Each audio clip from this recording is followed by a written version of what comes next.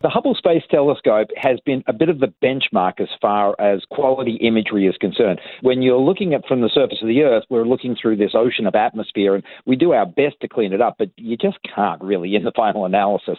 Hubble has had this relatively unprecedented view from Earth orbit, and now, 30 years or so later, James Webb has packed all of the latest technologies. The image quality having improved over 30 years. Think of your cell phone 30 years ago and your cell phone today as far as imaging. Like, cell phones didn't have imaging capability 30 years ago.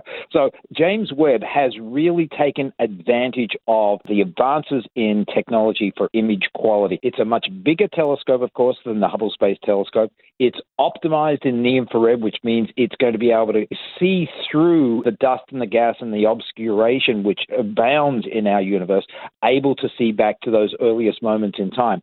So every aspect of James Webb has taken Hubble and sort of multiplied by a factor of 10 in terms of its capabilities. We're really looking at a new discovery machine with JWST.